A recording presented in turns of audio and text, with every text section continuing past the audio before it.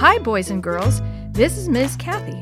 I'm so happy you've joined me today for another story just for you. The Cat That Came Back by Olive E. Townsend. What should I do with Chester while I'm on vacation? My daughter asked. She lived 8 miles out of town and didn't want Chester roaming the hills and woods without someone checking on him.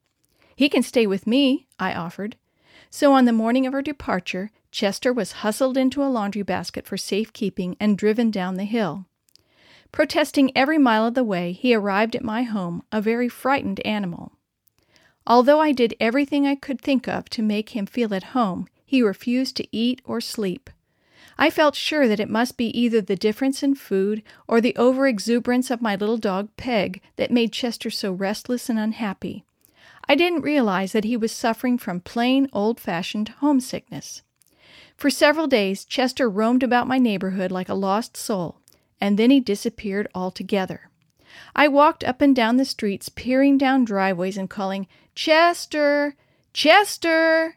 but he didn't appear.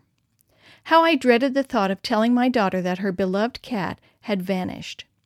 When she returned, I phoned to tell her the sad news, but to my astonishment, I was told that the neighbors on the hill reported seeing a cat that looked the spittin' image of Chester.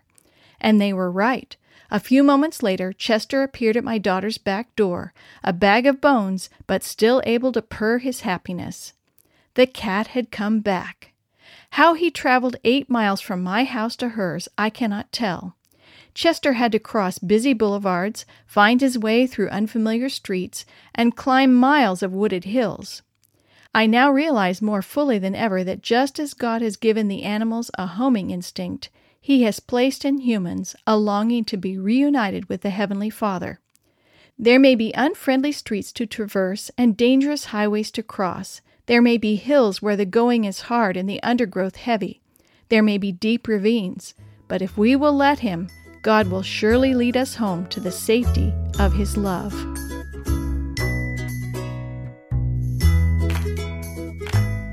The story you have heard today is from Guide's Greatest Stories, written by various authors and compiled by Randy Fischel, and used with permission from the Pacific Press Publishing Association. If you're interested in any other books published by the Seventh-day Adventist Church, please visit AdventistBookCenter.com or call 1-800-765-6955.